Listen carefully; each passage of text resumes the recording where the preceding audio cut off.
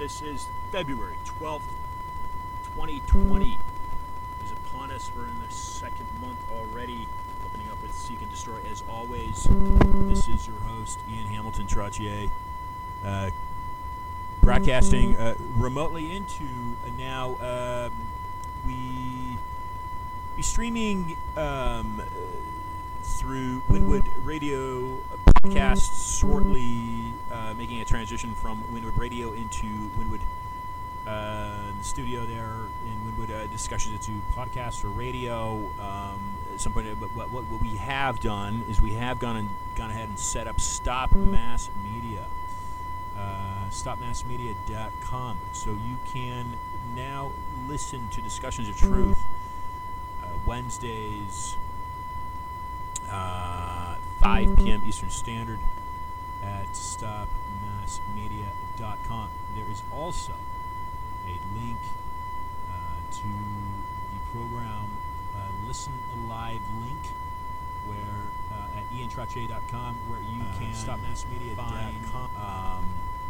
You can find all, well, not all, but a select previous broadcasts from various guests are streaming around the clock.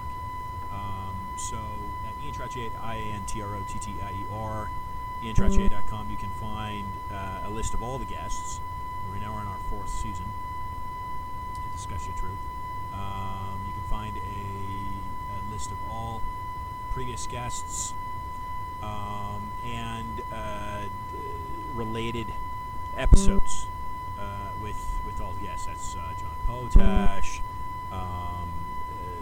Jordan Maxwell, Courtney Kittrell, Jim Breslow, Jim DeRogatis, and so on. Going back at David Icke, Charlotte Iserbit. Again, 3 years of archives. We're on our 4th season here. Discussions of Truth. What we have streaming now around the clock outside of Wednesdays at 5 o'clock are a selection of guests. Tarana Burke, the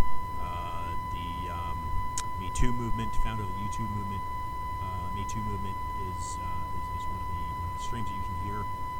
Cynthia McKinney, 6-term congresswoman out of Georgia, is another stream. So there are a selection of William Engdahl's another F. William Engdahl, Edward Griffin. There's a select number of streams that you can constantly listen to.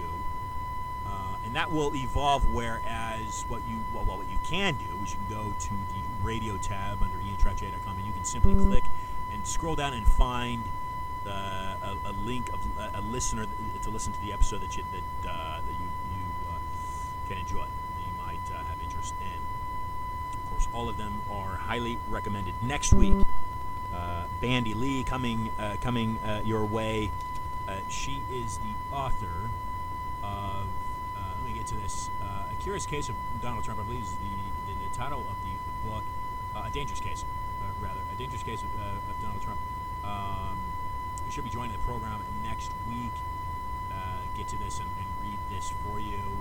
Bandy Lee, author of New York Times bestselling book, The Dangerous Case of Donald Trump, is a leading violence expert and forensic psychiatrist. Of course, as we know, a number of days ago now, the impeachment process for Donald Trump was unsuccessful in that regard. Trump was not impeached, and Dr. Lee's case as the president of the World Health Coalition is that he's mentally too unstable and violent. His tendencies are too violent, in a sense, to be occupying that office. Okay, this is her take. We are speaking out at this time because we are convinced that as the time of possible impeachment approaches, Donald Trump has the real potential to become ever more dangerous, a threat to the safety of our nation, she writes. She's quoted in Business Insider as saying that. She's a native of Bronx, New York. She earned MD from Yale in medicine and chief resident at Massachusetts General. She's the former director of research for the study of violence at Harvard, Penn, UPenn, that is, NYU, and Yale, co-founded the Violence and Study Group at Yale University Macmillan Center for International Studies. She earned her Master's of Davidian Studies from Yale Divinity School in 1995. So incredibly well educated, and she'll be bringing her view regarding Donald Trump to the program next week. Thom Hartmann will be following her. That's how we'll round out the month of February with Thom Hartmann, who will be rejoining the program. He joined once before. This will be his second. Time joining the program. There is an issue here with the microphone, I do believe. So if this is coming in faint, I do apologize. Let's see here to tweak that. Coming in. Let's see. Okay. Anyway, so it was starting off March with former CIA agent Kevin Shipp. So that'll be the slate here the next few weeks, and we are completely booked. Coming into all the way up, running up into June. Today we'll be joined by Kevin Annett, and Kevin is a Canadian author. He's a renowned global human rights campaigner, whistleblower, led to the movement to expose, prosecute child murder by church and state in Canada and Europe. Kevin is the co-founder of the International Tribunal of Crimes of Church and State. He's been twice nominated for the Nobel Peace Prize. His book, Murder by Decree, The Crime of Genocide in Canada, is what we'll be discussing on the program today. Some pretty in-depth issues here that are tied to the British government and, I believe, into the Vatican. And then second hour, we're still waiting for reconfirmation here, but the second hour will be joined by investigative journalist Russ Baker, who has written the book Family of Secrets. So stay tuned for that, coming up at the 6 o'clock Eastern hour this afternoon as we venture into a double header of discussions of truth. Dr. Jane Ruby, a Washington, D.C. health economist and New Right political pundit. She joined us last week. Check that episode out online. And again, all of my past episodes can be found at Anchor FM through podcast, and there you can subscribe via Spotify, iHeartRadio, Google Play, iTunes, whatever it is, whatever podcast platform you enjoy listening to. You can subscribe to me, Ian Trottier. That's INTROTTIER. April this year. It is now on pre-order, Barnes & Noble, Amazon. You can get it online through in Australia, Denmark, England, Canada. There are a number of online retailers that are now pre-selling. Freedom Reserved, No More Lies. And that is my publication coming out in April through Trine Day. And they are a great publisher. Daniel Estlund, former guest on this program. He's sold millions of copies of his books worldwide, and he offers a couple of his books through Trine Day as well. Okay, and in fact, there are a number of guests that do offer their publications through Trine Day. So looking forward to that, April 2020.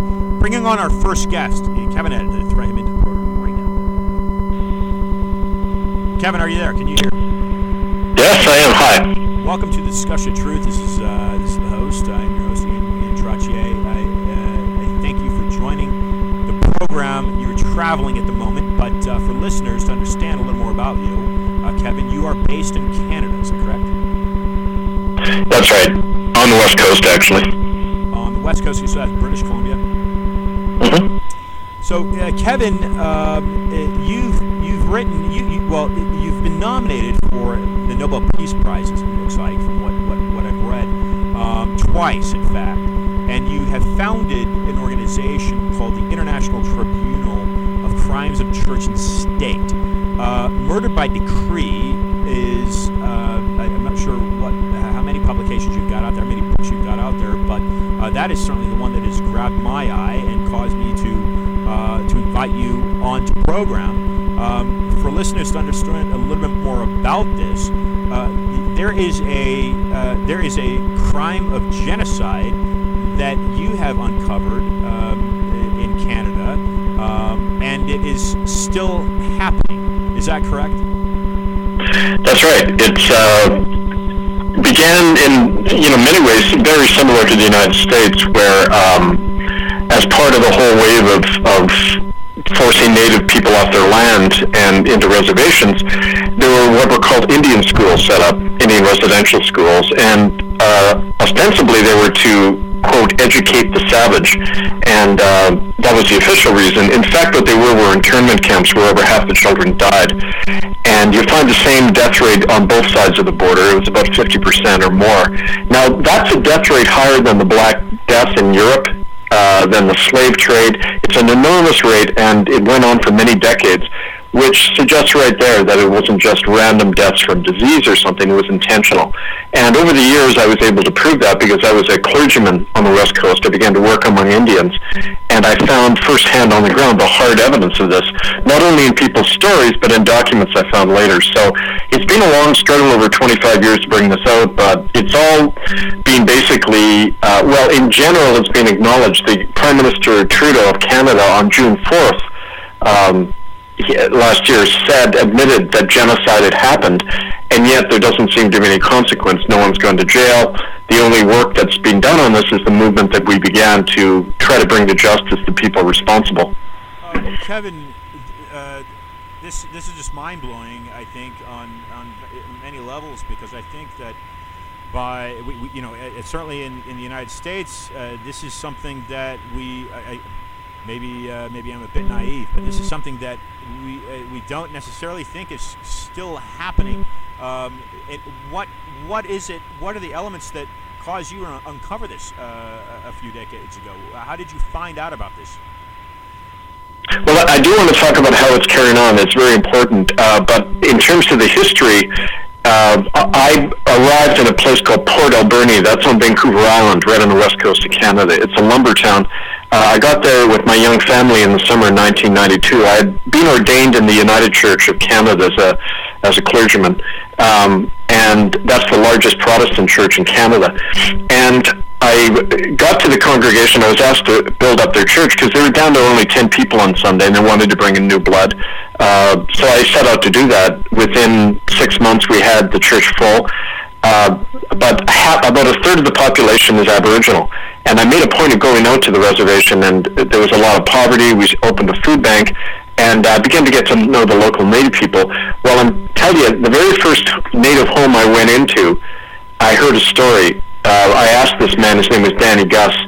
He was a fisherman, and I said, Danny, I noticed that there aren't any Indians sitting in any of the churches. There's a real kind of racial divide between white and Native. They don't mix. Why is that? And he didn't say anything for a while, and finally he said to me, kind of in a very subdued tone, they killed my best friend in their Indian school. He's buried in the hill out back. That happened to a lot of kids, and the whites don't want us in their churches. Right? So, very first story I heard, they're talking about deaths. I heard a lot of those same stories. Eventually, it was confirmed with a lot of eyewitnesses. We had eventually held a tribunal, documented this in the book you mentioned, murderbydecree.com. And, one thing led to another, but eventually the church threw me out because I was challenging them too much on this. I was an advisor in the first legal case brought against these churches for these crimes.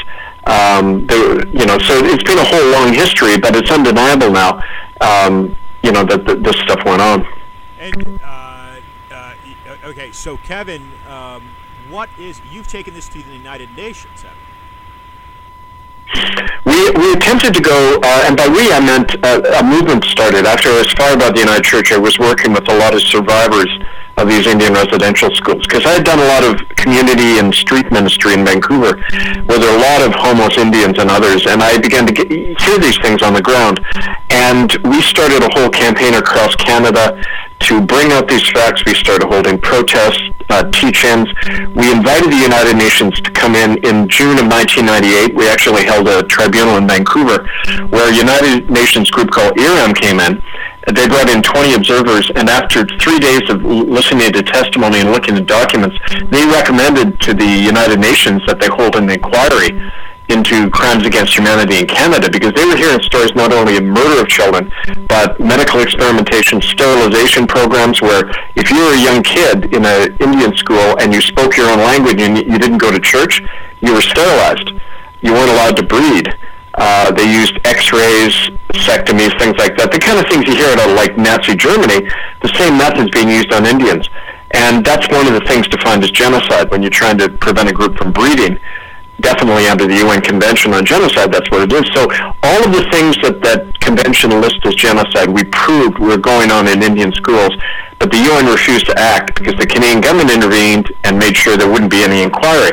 So it was a constant uphill battle over many years. We eventually had to go to Europe and set up a common law court trial in Brussels that eventually brought this stuff out in the court there, and it actually helped force Pope Benedict to resign from his office, along with 3 other top officials of the Catholic Church, because they were very involved in not only doing these crimes but covering them up as well. So, Kevin, that's pretty. That was a major international issue when Benedict was resigned, and you're saying that your movement with ITCCS, the organization you founded, is the reason why he resigned. It's one of the main factors. There are other things going on, of course, but in a nutshell, what happened was in 2012 we convened a common law court trial based on a lot of the evidence I brought out of Canada and around Europe, people coming forward to show, in terms of this ongoing crime, the Catholic Church especially were still involved in a big way in trafficking children, even in the deaths of children, and we had it documented very well. Pope Benedict was one of 30 people summoned to appear before the court. He never did. Those other defendants included Queen Elizabeth, the Prime Minister of Canada, Stephen Harper, a lot of officials of church and state. They all ignored the summons, but the court went ahead anyway. They proved conclusively that these people were guilty of these crimes and concealing the crimes. And what happened 5 days before Pope Benedict resigned, it was 7 years ago yesterday, on February the 11th, 2013. 5 days before that, the Spanish ambassador to the Vatican, a guy called Eduardo Gutierrez de Berruga, he sent a diplomatic note to the Pope, to the Vatican Secretary of State, and the Pope, that said that if Benedict came to Spain, he might face arrest because of the information they'd seen in our docket of information, of evidence. And 5 days later, Benedict resigns. It's the first time it had happened that way in Vatican history. And so did the Secretary of State. 2 other top cardinals who were named in our indictment all stepped down because they knew the stuff was coming out. And it's certainly no coincidence. This certainly predates Benedict's time at the Vatican. Why was it that Benedict was hit and resigned? Was that just because of you had taken it to Brussels and you were building the momentum? Well, it was 2 reasons, really. First of all, he's the head CEO of the Catholic Church. The buck stops with him, legally. And over the years, the Catholic Church had been the main force setting up these Indian schools, whether it's in Canada or America. About 2/3 of these Indian schools were actually set up by the Catholics. And so he had a fiduciary responsibility for all of those crimes at the time that we started the case, which is during his reign in 2012. But another reason was that he was personally implicated. He had been involved at a young age in something called the Knights of Darkness when he was in the Hitler Youth. And that network operating within the SS had actually been trafficking and murdering people in the death camps under cover of war. And we've had survivors of this, people who knew Ratzinger, Joseph Ratzinger, his name, Pope Benedict's name, who had hard evidence that he was involved in this. He was still covering it up. And he had actually been sending out letters to all the bishops around the world, ordering them to conceal the whole system of child trafficking that operates in a big way in the Catholic Church. So, he was personally implicated as well. Now, Kevin, what is the Holyrood Agreement? Well, that's when in the summer of 2010, Pope Benedict went to London, England, and at part of that visit, it was the first papal visit, I think, ever. I don't know if a pope had ever gone to England. But anyway, he was invited up to Holyrood Castle, which is the Queen's residence in Edinburgh, Scotland. And they were behind closed doors for 2 days. It was announced after that the Anglican Church in England was negotiating with the Church of Rome about re-entering. Now, the very fact the Queen did that, it was a violation of her coronation oath to defend the Protestant faith. And it really was grounds for her to step down at that point. But what the Holyrood Agreement did was it laid the basis for the Anglicans to rejoin the Catholic Church and also adopt their policy regarding child abuse, a thing called crimum solicitanus. It's in Latin, it means the crime of solicitation. It's a policy governing child rape in the Catholic Church. It's been in place and binding on every Catholic since 1929, and basically says that when children are raped, the police are not to be told.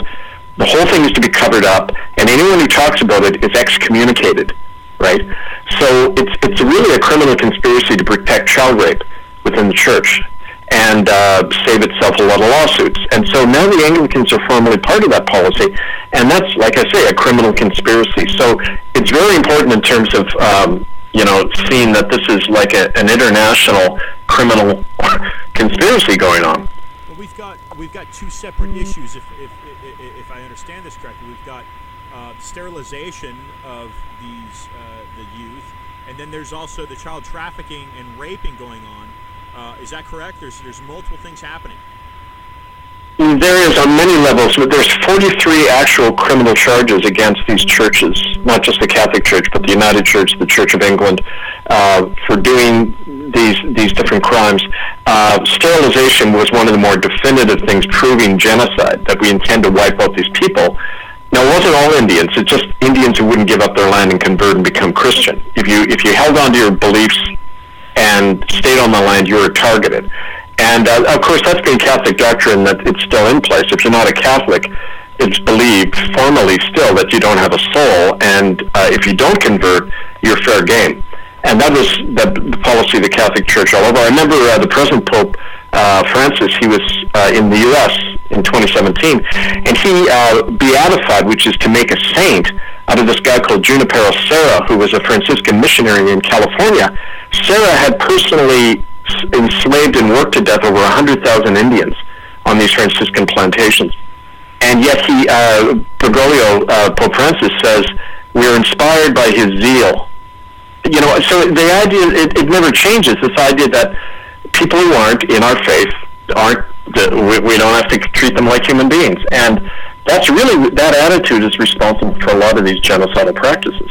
It's almost what the Israeli religion, Judaism, would refer to as the Goem, right? The Goem are the right. that are useless in a sense. And so this is still happening. Kevin, have you found any evidence that the Queen of England approved of this? That's a harsh statement there, but did she know this was happening before? She does now, it seems like. But prior to your involvement, did she know this was happening? Did she approve of it? Well, we have a case involving a man called William Coombs, who subsequently died when he was about to give testimony about this. William says that on October 9th, 1964, he witnessed Queen Elizabeth and Prince Philip take 10 children from the Catholic school in Kamloops, British Columbia, and these kids were never seen again. And she was subpoenaed to appear before the tribunal I mentioned in Brussels in 2012, and she didn't respond. William was to give testimony. He's a native man from British Columbia. We had him set to come over to London and give testimony. He died the week before that. He was ordered into the hospital, St. Paul's Catholic Hospital in Vancouver, and Chloe Kirker, who was the operating room nurse who was with him, we have her on video describing how he had all the symptoms of arsenic poisoning, not tuberculosis, which was the official cause of death. They poisoned him while he was in the hospital, according to Chloe. And this is a common fate when you talk about the ongoing crime. Native people who speak out don't live long. We've had 7 Native people in our network in Vancouver all die from foul play because they confronted these churches. They took part in occupations and conferences naming the people in these churches who did the crimes, and then they all die.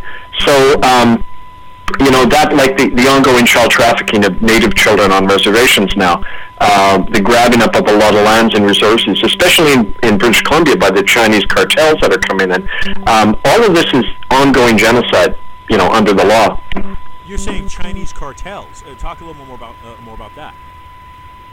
Well, it's the liquid natural gas industry. There's a lot of that resource, a lot of the water and hydroelectricity and the natural resources in Canada are being bought up in a big way by the Chinese. There's a super port the Chinese are building, a place called Prince Rupert, and a lot of the native families around there are going missing. And I know this for many years. We've documented the number of missing people in British Columbia. And it's clearly where these people are going missing are exactly the areas where these liquid natural gas developments are happening, these pipelines. We also know for a fact that one of the Chinese generals who's involved in organ trafficking, in Beijing, and you probably know about the organ trafficking industry in China, where thousands of people are murdered every year in their prisons, in these military-run prisons, and then their organs are trafficked. Well, one of these generals involved is on the same board of directors of this liquid natural gas company, working very closely with the Canadian government to get these resources. As a matter of fact, the Trudeau government in Canada did two things. They removed all limit on all restrictions on Chinese investment in Canada, and they even allow, under a thing called the Foreign Investment Protection Act, China can now station its own troops on Canadian soil to guard their investments. So it's a definite invasion. I mean, that's treason right there, but that's the way it's going now. And so Trudeau is obviously being manipulated by powers above him. I'm going to throw this out there. We can assume, making the assumption, assumptions are never good, but let's assume that the Queen of England knows this is happening. What about the Bank of England? Have you found any ties to the Bank of England?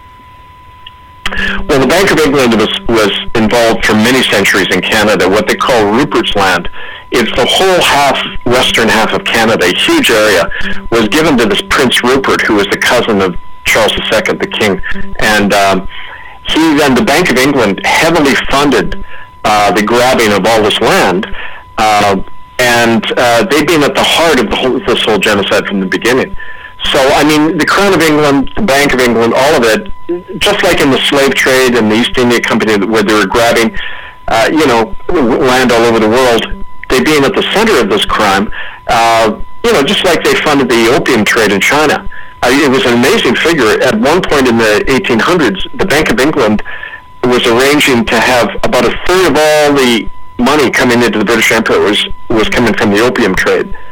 And, it's the same thing in Canada, just ripping off and enslaving people to grab the resources, and it's the banks who fund all that. So. And this is happening across, you're focused on British Columbia, but this is happening across from both coasts. Very much. And very much. And Kevin, what about the principle here? Is this religious? Is this religiously driven? Because there are so many different crimes, it sounds like, that are being committed. Is it religiously driven or is it financially driven? It's both, really. They work hand in glove. I mean, it's very true that the early missionaries and settlers thought, we have to save these people from themselves. That's an old European tradition going back to the beginning of Christendom. But at the same time, like one of the things in my book people can read about, here's an example of what you mentioned, in murderbydecree.com, there was a case of an Anglican missionary called John Sheepshanks. And in 1864, he went around and inoculated an entire Indian nation in central British Columbia. They're called the Chilcotin people. Inoculated them with smallpox. Within 6 months, 90% of the Chilcotins were dead. But their land had been preempted by John Sheepshanks and his fellow shareholders in the Hudson's Bay Company that bought up the land before, knowing all the Chilcotins were going to be killed by this missionary, and then sure enough, they inherit the land. So the Anglican Church worked hand in glove. The missionaries would introduce disease all over the place, smallpox blankets, inoculations, that kind of thing, and there wouldn't be many Indians left after that. On average, 90% of the people in this area all were killed off within 2 generations. From germ warfare. And is this primarily a Catholic Vatican-driven thing, or is this something different? because it encompasses various churches. Well, the Catholic Church was the motive force, and their chief partner was the Church of England. There really wasn't a distinction in practice. But, the other main criminal in this was the United Church, which was the church I used to be in before they defrocked me as a minister. The United Church was set up actually by Canadian Parliament in 1925 as really a state church with a lot of benefits. The power to really operate as a bank and a land conveyor, and the idea the missionaries were there to grab the land and to wipe out a lot of the people, and then the settlers and the railroads and that would come in after. So it was a close operation between church, state, and big money from the very beginning. And have you chipped away at this? Have you seen a recession in the efforts to do this to the native people? And the other question there, Kevin, anyway, victory. What are the victories? And you've mentioned going to Brussels and some other things. But have you found a recession in what they're doing? The other thing is this crossing over. We're looking at First Nation peoples, and for listeners out there, that's basically what Canadians refer to as what Americans might refer to as Indians, the First Nation peoples. You've concentrated on those populations, but have you found cases where these crimes are happening outside of that? There's a twofold question. I hope it's not too much for you. Right. Well, to start on the last question first, absolutely, yes. These crimes are not confined to just Native people. And one of the best examples of that, I can give you two examples, in terms of child trafficking. We find now there's a lot of child trafficking going on within government systems. And these are white kids, black kids, all sorts of children. You're 600 times more likely to be abused in a foster home. A lot of children go missing in the course of being put in foster homes. That we find there's private companies that operate. They get something like $10,000 for every child they grab out of a family and put in a foster home. So it's a big meat market, absolutely. Another thing is the vaccine. How back in the 80s it was made impossible under American law to sue pharmaceutical companies for their vaccines, which is kind of admission of guilt right there, right? But they've been using in a big way children in all sorts of facilities for drug testing protocols. And that happens a lot, of course, among the Indians, but it's happening everywhere. It's almost like the Indians were the canary in the mine shaft. If we could do it to them, then, anybody could be affected by this stuff, and we're finding that happens. As for the first question about has there been victories, absolutely. We forced an apology out of the Canadian government. The Canadian media now, for the first time, is beginning to talk about mass graves of children and dead children. And it's a slow process because a country that committed a crime is not going to admit it very easily. We've tried to get my material into school curriculums. A lot of teachers are interested, but then politically it gets shut down. My books you can see them all on Amazon under Kevin Annett. There's 16 books I've written about this. But try to find those in the Canadian bookstore, in a university library, you won't, because it's really effectively banned. So we've had to operate in a very kind of grassroots way, and I actually get a much better response in America, of course, than in Canada, because it's a very closed culture up here, and they're really, like I said, if I was Native, I probably would have been dead by now. But being a white man and a clergyman, I'm able to have a certain amount of protection, but there's been an enormous smear and misinformation campaign, of course, around everything we do, which is kind of standard ops, right? Right, and I suppose the Canadian government is, like you're saying, it's more tied to the church and state, whereas the Constitution of the United States separates those two, at least on from a layman's, no pun intended, right. From a layman's standpoint. And so let's bring in the United States. United States into the conversation. What are some of the evidences that you have, and I'm sure it's happening in the United States. What evidences do you have, if any, that this is happening in the United States?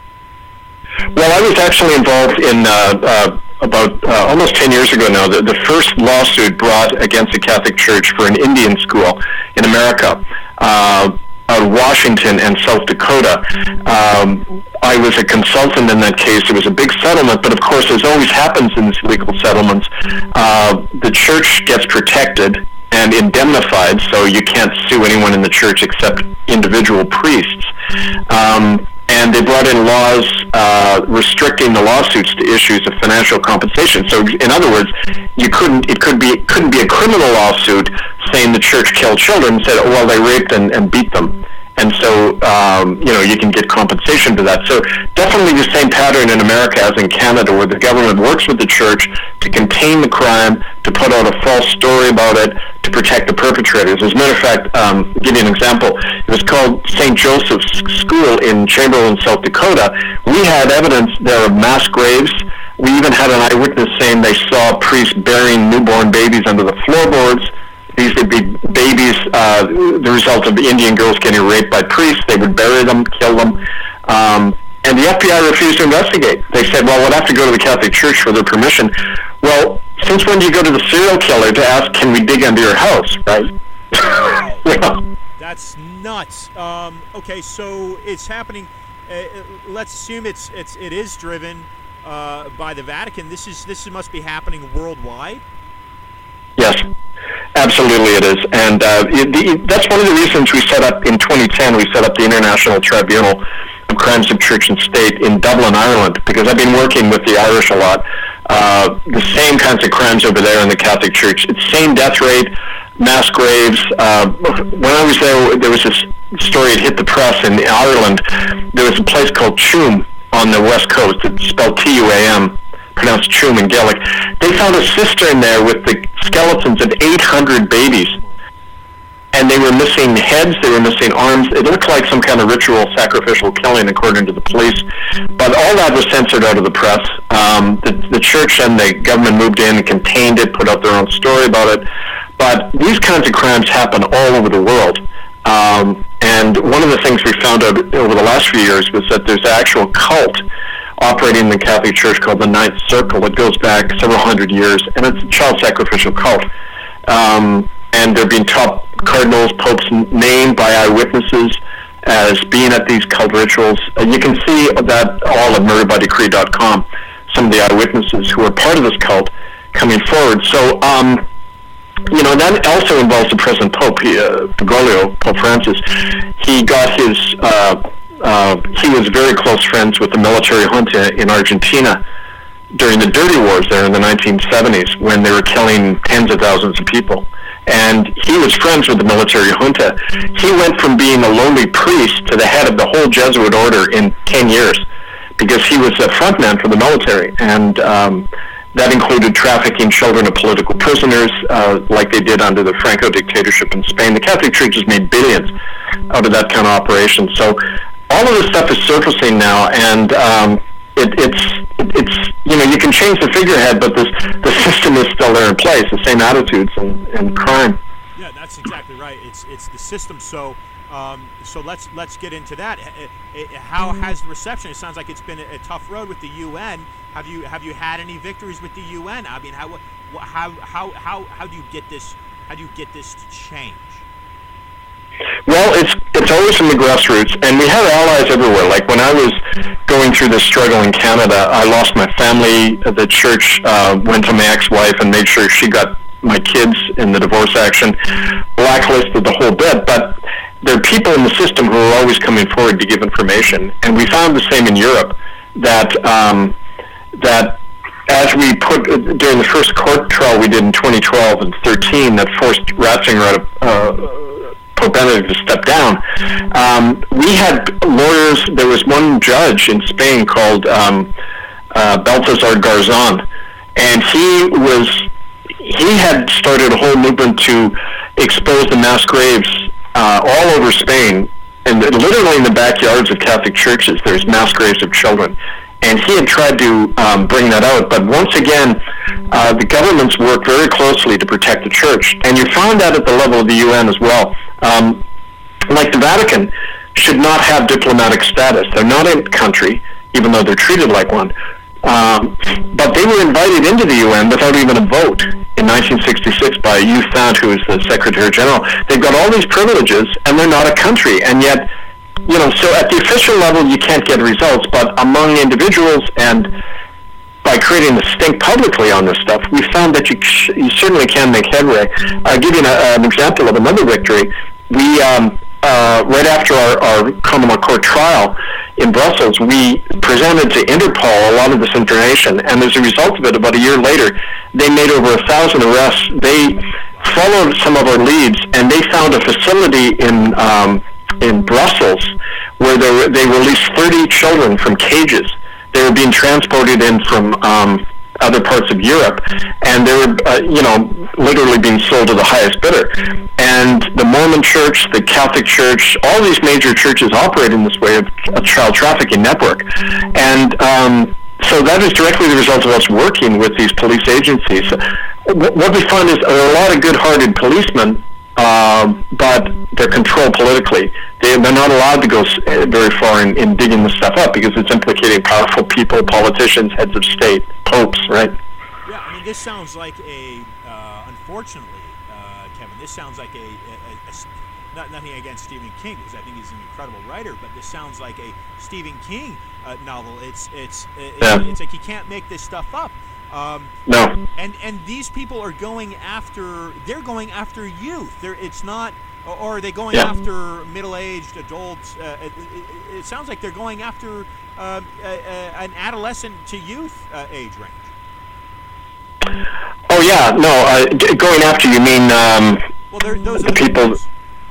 Oh yes. Oh, it isn't just children. Well, for example, there was one of the people I work with in the Netherlands. Her name is Anne-Marie van Bienberg. She was a former member of this Ninth Circle cult, and she said that the Queen of the Netherlands works with the mafia basically in Europe, who provide a lot of. They're involved in human trafficking in a big way. And the Queen of the Netherlands provided children from youth detention centers. These are teenagers, and they were used in human hunting parties. They're stripped naked and made to run through the woods, and they're hunted by very powerful, rich people with guns. And according to Anne-Marie, who took part in it, she was blackmailed. She was told something else was going on. They trapped her there and blackmailed her for her participation because she had access to the legal system in the Netherlands. And she said these kids were running naked through the woods and they were killed, and then the boys' penises were cut off as trophies. This all came out later in the Netherlands media. But, the highest level of power and complicit in that, the Attorney General, the top lawyers in the Netherlands, are all named as people involved in this network. So, Right. It's difficult to crack that. What about a country, if you look globally, because the Vatican Church, like you're saying, it's just so powerful. The British, which I think is still an empire, that's my interpretation, is very powerful. You're taking on countries and heads of states. Where do you feel you have the most support? Well, to tell you the truth, the most grassroots support on the ground we've got is in America. Because not only is your Constitution separating church and state, but the attitude of people tend to be, they're not as intimidated by authority. Like in Canada, I'm seen as a traitor because I took on the government and the churches, right? And people don't want it. But, it's the whole British thing. You've got to obey authority. Whereas in American, we tend to say, well, I'll obey that law if I agree with it, or if it's not, going to screw me around. There's more independent thinking, more willingness to take on authority than in America than in other countries. And the idea of a common law is popular too. It's something that your country was based on. A revolution that said people can govern themselves, right? They set up the government. It's not the other way around.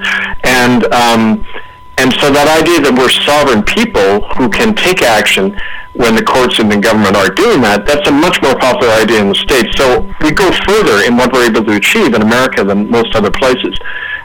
Most people in the world haven't even heard of the common law or the idea that people can govern themselves, right? Right. And so what is the next step forward for you, Kevin? This is an incredible undertaking that you've been at now for over 2 decades, going on almost 3 decades now, it sounds like. You sound like you've got a lot of momentum behind you. You've got a lot of people that you're informing. You've got people supporting you. Of course, I'm U.S. based. We're a Florida based program, and this is exactly what me and my listeners like to get behind these types of atrocious wrongdoings and crimes is what we seek out to completely, to try to destroy. Because like you say, if there is no power for the people, then we, we're manipulated and completely overrun. If that made any sense. But so Kevin, given the gravity of what you're taking on, and you continue at this fight, this is just appalling.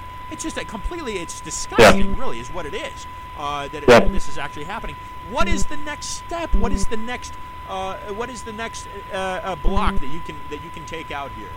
What's the next big thing that you can accomplish here with your fight? Well, I can tell you one new thing we've started about 5 years ago in Canada. There was actually a convention to establish a republic in Canada, because part of the big problem here is under Crown law, there's one person who runs the country, the Governor General, who's the Queen's appointee. Right.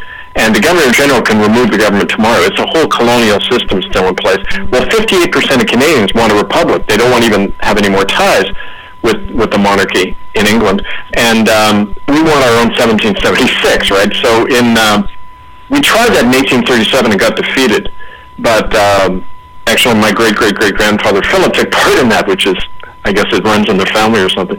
But anyway, there was a convention in Winnipeg, and this Republican Party of Canada was set up. And it's campaigning for a republic, because we got to get rid of this whole kind of colonial system that caused the genocide and is able to, mask and get away with these crimes. There's that whole development. But then there's, really just continuing the work to let people see that this is a threat to children everywhere and to our liberties and our families. When this kind of regime can operate, they can kill all these kids and get away with it, because not one person's ever gone to trial in Canada for the death of over 80,000 children in these Indian schools, right? And that's a threat to everybody when that can happen. So we're just continuing the campaign and trying to get, if you go to that website, murderbydecree.com, there's a way people can donate. I spend most of my time on the road doing workshops, training workshops in the common law, working with people. There's a big campaign among Catholics to cut off ties with Rome, stop funding this big machine, taking back their own churches. I've got that. There's all of these things happening. And so if folks want to get a hold of me, thecommonland@gmail.com, and I'd be happy to come to your community. These are things that happen, everywhere, and it can happen to any one of us, really. And it can happen to any one of our kids, yep. or grandkids, or family or neighbors, and that sort of thing. This is really appalling, Kevin. I appreciate you taking your time to join the program. The book is available. Is it for purchase, or you have it at free PDF format, free download at Murder by Decree? You can donate at Kevin's website. Kevin, some last words, some final thoughts here for listeners as we close out the session. Well, just that this movement is dependent on everybody, and I think in America especially, people can appreciate that. That unless we're vigilant about our liberties, they get grabbed away in the middle of the night, and it's a constant battle to retain those. So I would say yes, please contact us and take responsibility in your own community for this. You have the right to arrest people who are harming children.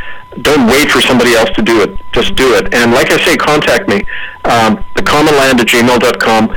On Amazon, you can see all my books under Kevin Annett, ANNETT, and murderbydecree.com is the main site, and it's the best way to just educate yourself more about this and stay in touch with me, and I'd be happy to come and work with anybody who needs that help.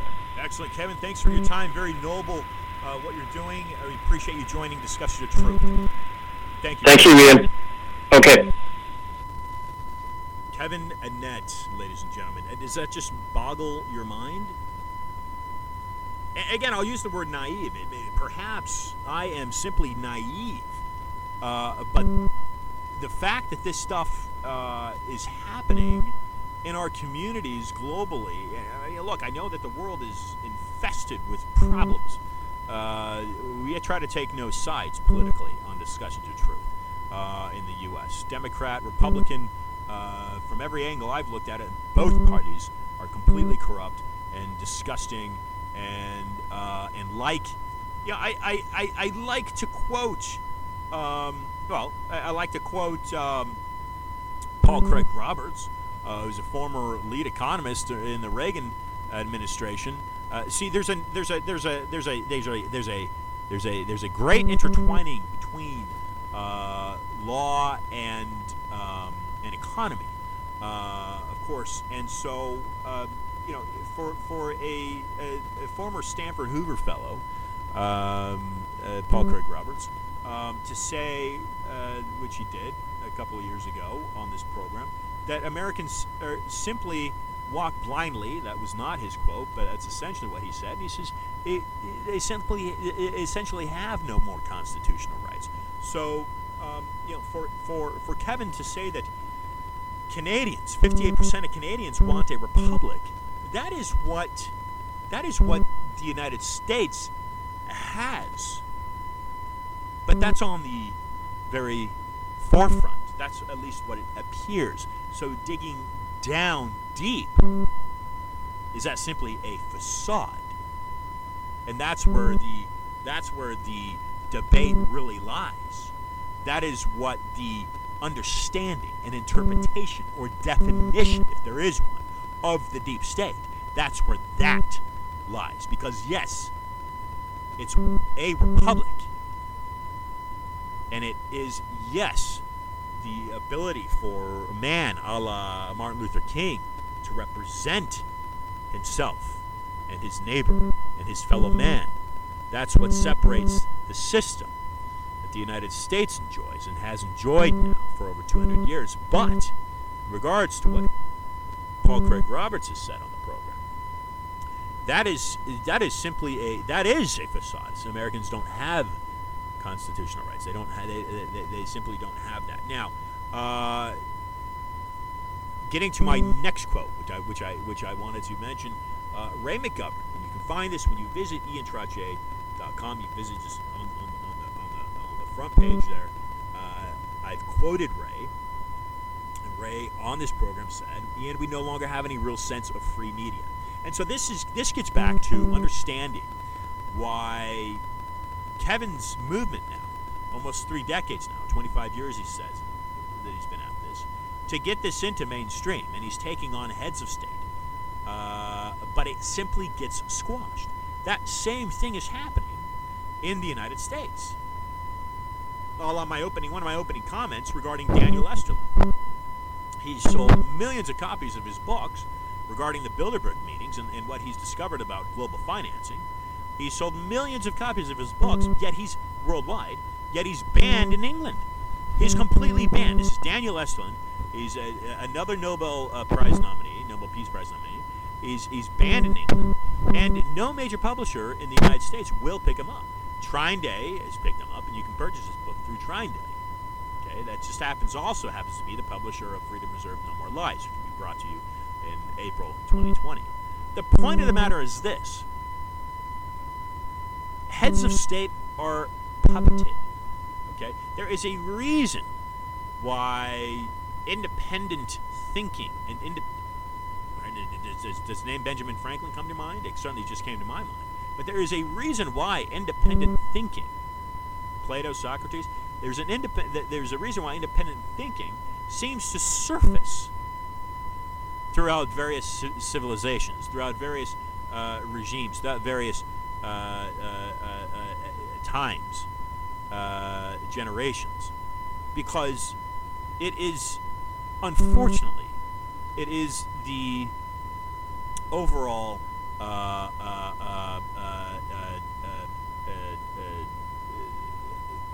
theme, if you will, of man to control masses, right? Isn't that to manipulate? Think about J.D. Rockefeller saying, and this is a quote: "It is a crime. Competition is a sin." That's exactly what he said. Okay, that is a quote from him. Competition is a sin. Yet Yeah, that's exactly what's happened to the state of media. And at stopmassmedia.com, you'll find that graph there. That just shows exactly how the American media empire has become tainted and corrupt. That today, something like 6 corporations, 2020, 6 corporations run all of the mainstream media that Americans receive via radio and via TV. That if you go back 40 years ago, that was about 80 different companies. Now it's 6, and there's a CEO and there's a head of each of those different companies. So basically 6 different people are controlling the information that you receive. So if this resonates with you, you need to share with a friend. You need to pass this information on. What Kevin has been researching and uncovering now for 3 decades boggles my mind that this stuff is actually happening. And but as it rises into mainstream, it gets squashed.